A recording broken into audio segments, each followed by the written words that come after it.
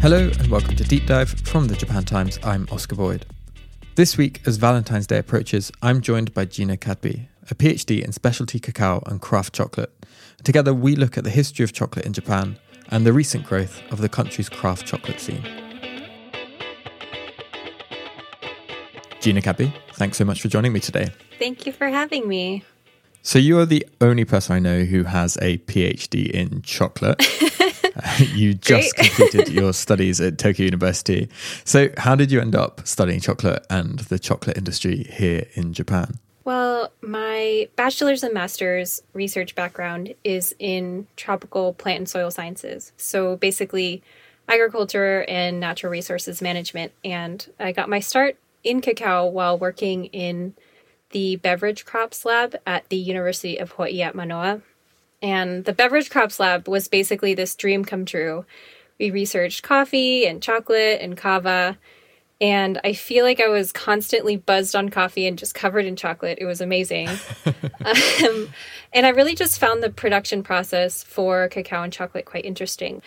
In order to make chocolate, you need cacao beans, which are also called cocoa beans, and cacao trees are grown for their pods, which is the fruit of the cacao tree. And these pods have this dense outer rind. It almost looks like this oblong melon to protect this incredibly tasty, sweet, juicy fruit inside.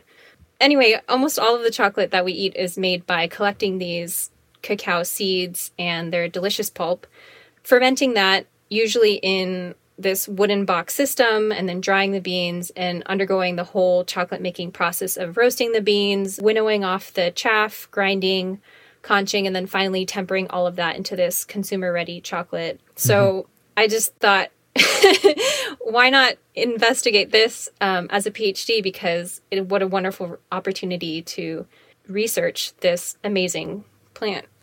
Absolutely. You've already made me incredibly jealous that you get to play with and study chocolate all day.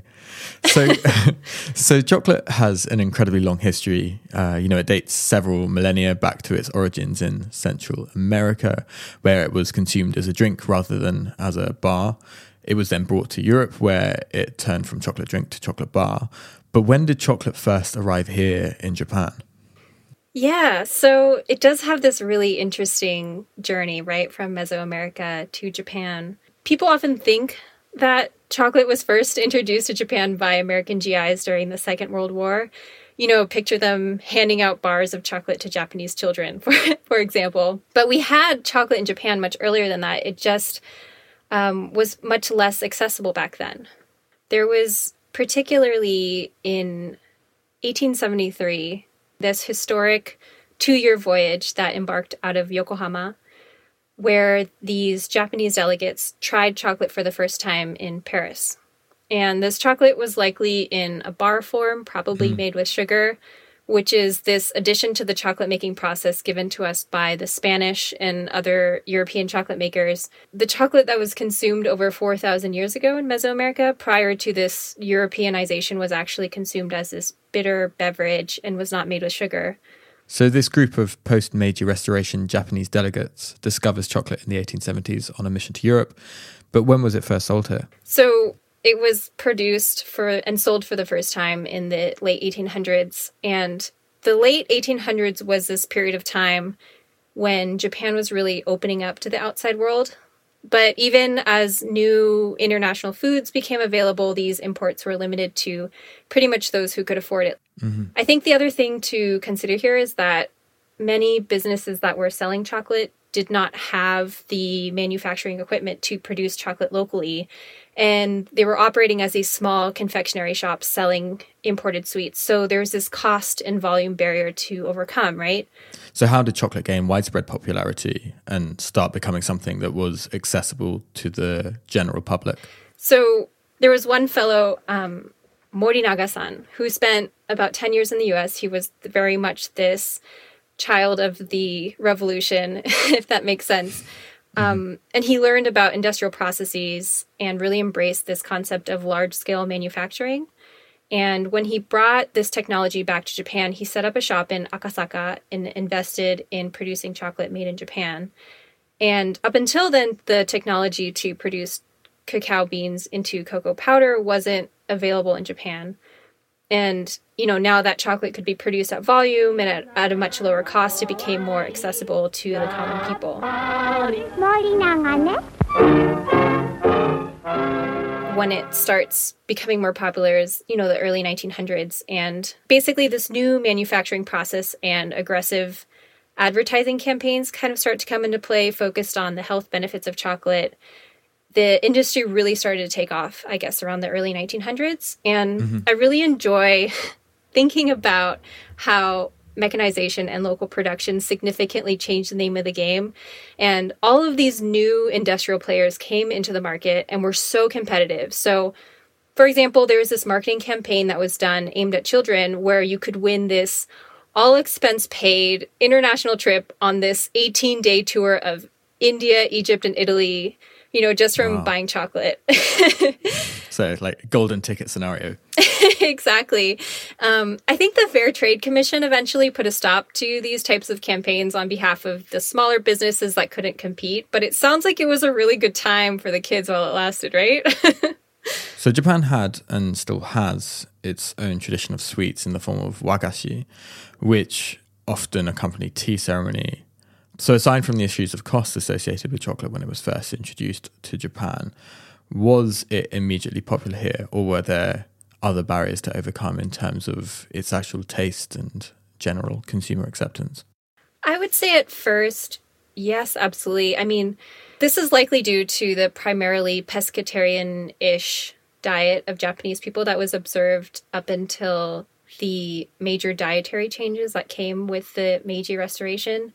But basically the use of dairy was still not very acceptable in Japan, and it was kind of a difficult flavor to become accustomed to. So one of the terms that was used a lot to describe these products was batakusai, meaning something like kind of the foul or powerful odor of butter.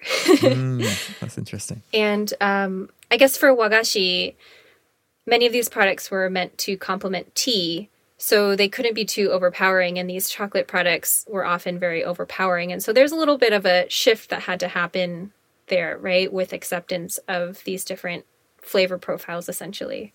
Interesting. And skipping forward a bit, I think chocolate is now by far the dominant form of confectionery that is consumed here in Japan, much more so than wagashi. So when did chocolate overtake wagashi in terms of popularity here? So around the 1960s, demand for the Western confectionery kind of usurped the local sweets or wagashi. And there was this concept that industrial production might also provide improved hygiene through the manufacturing process, because it's not taking place in these, you think of these small, dusty wagashi shops passing through potentially unwashed hands, and chocolate just had this longer shelf life than wagashi. So in that sense, it was a little bit more seen as modern and hygienic and futuristic and healthy. 7色揃った可愛いチョコレートマブルマブルマブルマブルマブルチョコレートコロコロ並んだおしゃれなチョコレート Chocolate is now everywhere in Japan. I'm particularly partial to a box of chocolate macadamias. So when we zoom forward to 2021, what does Japan's chocolate market look like today? It's growing. Asia in general is a growing market, and Japan within Asia is certainly growing. Within Japan, we have some major producers of chocolate, including Ezaki and Meiji for sure. Godiva was one of the big international players early on in Japan, and still is. I think Mary's chocolate is still quite influential. But in terms of, when we think about the way that chocolate is moving and people being more interested in things like premium chocolate, for example, these brands are starting to make their way into that marketplace. And yeah, consumption is certainly increasing. On that point, how much chocolate does the average person in Japan eat when compared to, say, the average European? It's still far less than the Europeans. So the Europeans, we have about 5 kilograms per capita being consumed. And in Japan, it's increasing. Back in 2008, it was around almost 2 kilos per person. And then in 2018, 2.19 kilos per person. Apparently, the consumption in Germany is quite high. I think somewhere around 11 kilos per capita. Wow. I'm not sure where they find the time. It just seems like a lot of chocolate. Yeah, I'm interested to know what my own consumption of chocolate is per year now. I'd be interested to weigh it. Actually, I think a large proportion of it would be Nutella, actually. That sounds like a great way to, yeah. クランキー軽い美味しさでますます好評サクサクです。So within the current chocolate scene, your research has focused in particular on the recent rapid growth of craft chocolate in Japan, which we could consider the new frontier in Japan's relationship to chocolate. I think everyone's familiar with craft beer and craft coffee, but in general, what is craft chocolate? Okay, so similar to how we have, specialty coffee within this big world of what most people are consuming when we talk about coffee, we also have craft chocolate, which is a premium chocolate product made with a focus on high flavor attributes, the quality of the ingredients, and it's typically described by chocolate makers by the origin of the cacao beans or the production or processing methods. So specialty cacao beans are what we use to make craft chocolate, and these beans are essentially higher quality beans with desirable flavor attributes that are meant to shine through when made into chocolate. So one thing to keep in mind here is that cacao beans are produced by millions of farmers around the world. Most of them are smallholder farmers that are living below the poverty line. So there are sustainability concerns when it comes to the production of cacao and, livelihood issues. And, craft chocolate tries to address all of that in their production process as well. So one of the unique features about the craft chocolate industry is that craft chocolate makers will often seek out specialty cacao beans themselves to buy directly from the farmers or through this specialty distributor. This is quite different from the commodity cacao market, in which the beans pass through many different hands and is sold through various intermediaries in this kind of volatile marketplace. Specialty cacao beans can also command this significantly higher price, which is paid directly to the farmers compared to this commodity cacao or even fair trade cacao market. So craft producers typically have a much more direct relationship with the farmers that they're sourcing cacao from. Yeah, and that kind of bleeds a little bit into this newer emerging idea of bean-to-bar chocolate. And bean-to-bar chocolate essentially emphasizes the origin of these beans used to make chocolate. So the bean-to-bar movement, in a way, acknowledges that there's this long production chain that comes into play before we reach the final product, before we can take beans and make them into a bar of chocolate. And cacao farmers play a big role. I mean, they play this instrumental role in the production process, the cultivation of the trees, the harvesting, the fermenting, the drying. All of this happens at origin, and the concept of bean to bar is not only to acknowledge that, but also provides the chocolate makers this additional level of quality management when they're involved in that process. When did craft chocolate really start to take off in Japan then?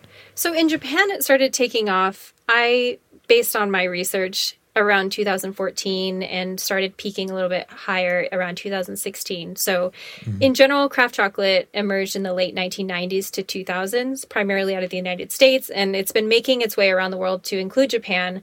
And around 2014 is when it started to take off. And craft chocolate fits well within this kind of Japanese style of artisan local production of goods.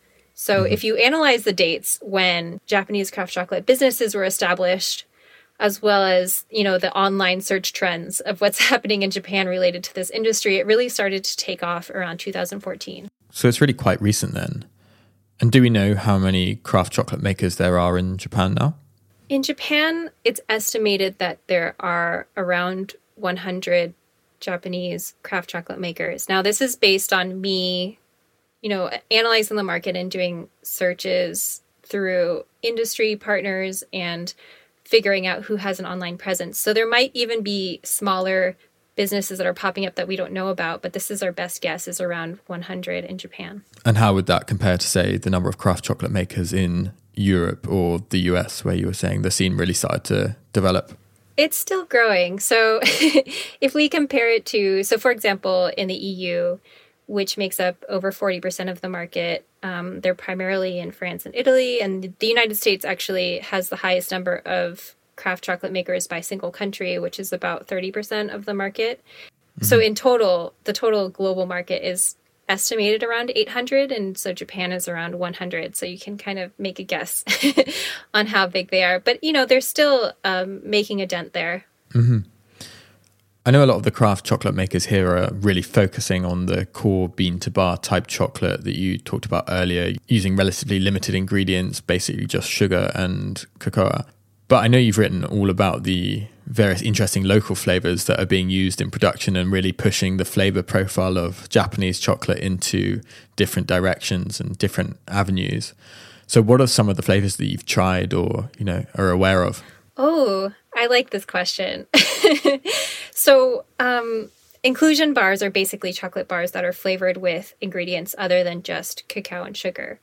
Japanese chocolate makers will incorporate these diverse local flavors such as genmaicha, hojicha, matcha, or sake, or even shimizumori, which is red pepper, sansho, which is peppercorn, white sesame, hemp seed, shiso, yuzu, soba. And for example, there are chocolate makers who like to incorporate local ingredients that are grown in Japan, specifically on island, for example, in Okinawa, where they're, growing some cacao there, and they'll use unique selections of cane sugar grown on different islands throughout that prefecture, or Okinawan cinnamon or something. And I think that's really exciting. And lends the chocolate this very distinct local flavor. I think so. And I would say that in Japan, most chocolate makers are interested in the quality of the ingredients. So when we did a survey of craft chocolate makers from around the world, the most important factors for these chocolate makers when they're acquiring their ingredients are ethical sourcing. So, making sure that the farmers are getting paid sufficiently under good working conditions. And then also the way that the cacao is cultivated. So this concern about sustainable production as well as consumer health with pesticide residue, for example. And then the overall quality of the cacao beans. And that's kind of the bigger interest when it comes to Japanese craft chocolate makers is this concept of quality of ingredients. Taking it easy, pokey, pokey, losing lucky, pokey. 何かに出会いそうなポキで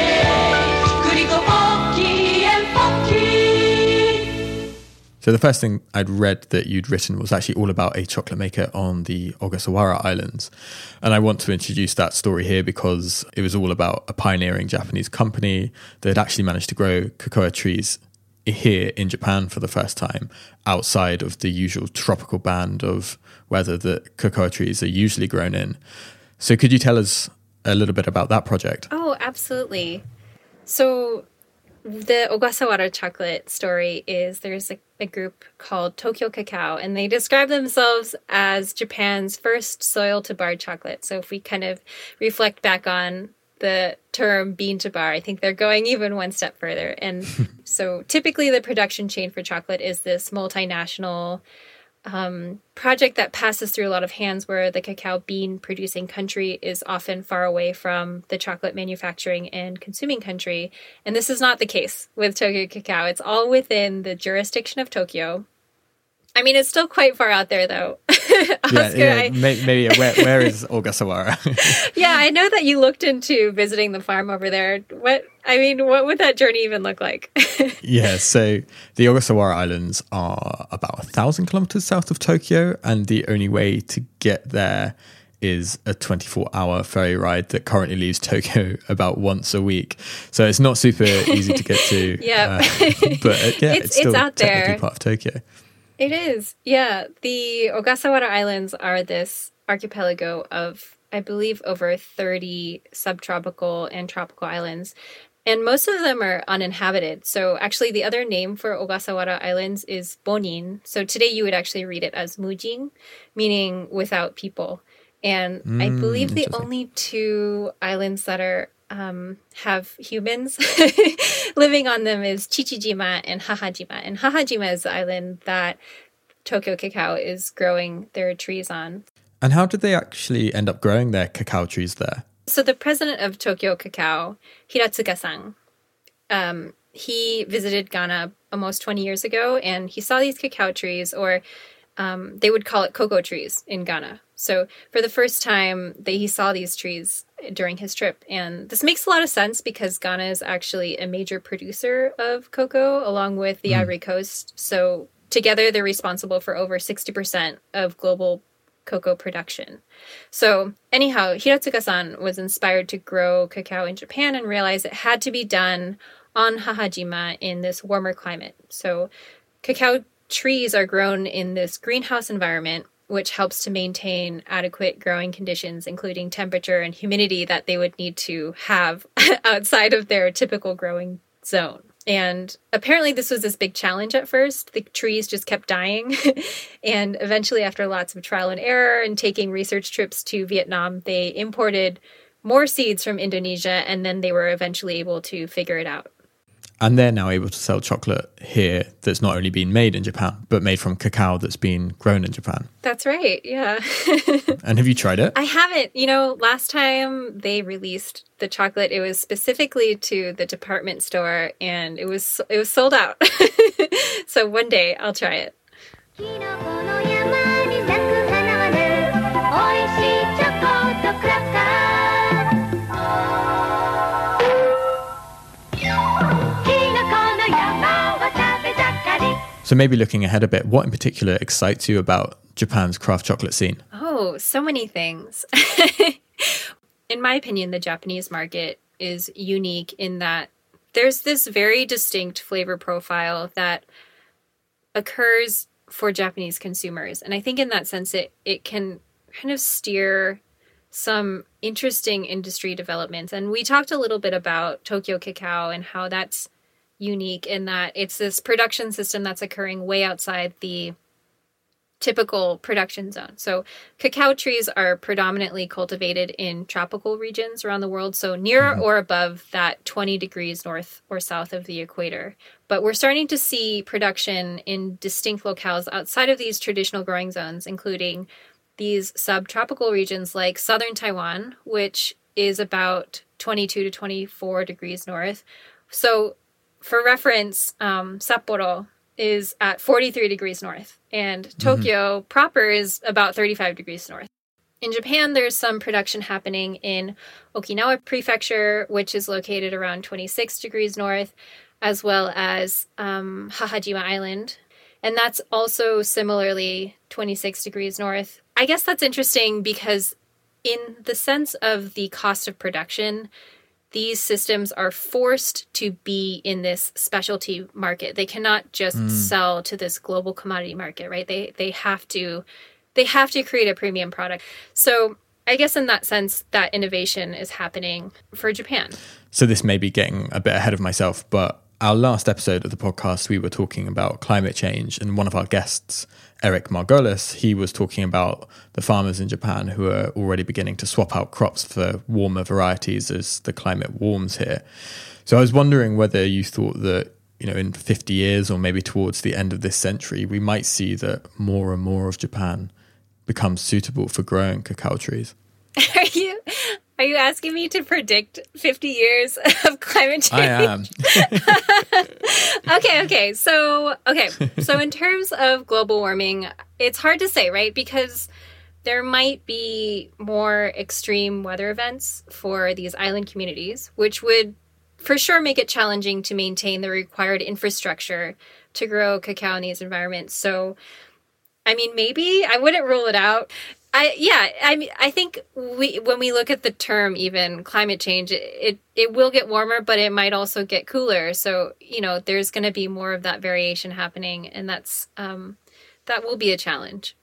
So I shouldn't start planting cacao trees in Kyushu anytime soon. You should always start planting cocoa.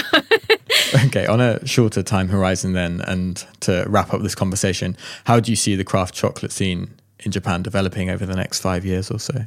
Well, What I like to think about is the craft chocolate industry in general is influential to the chocolate industry in general. So we're starting to see a lot of these bigger industrial chocolate systems become interested in these bean to bar or craft chocolate production systems. And even Meiji has come out with their bean to bar line of chocolates. And it's just really showing how it can influence these bigger entities that have the resources to make these really, really big changes in this global system.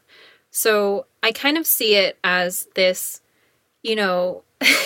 small sector of this industry that is listening to what consumers are interested in, and they're interested in things like sustainability and ethics and, food safety and things like that. And that's kind of being translated up the food chain, if you will, to these bigger entities. So I think in that sense, that's kind of where I see it going, is that just getting bigger and more widely accepted in the market.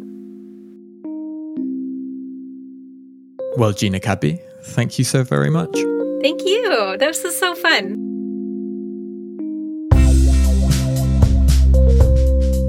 That was Gina Cadby. Thanks so much to her for joining me. Thanks also to Chieko Bano from Dandelion Chocolate Japan for additional research on the topic.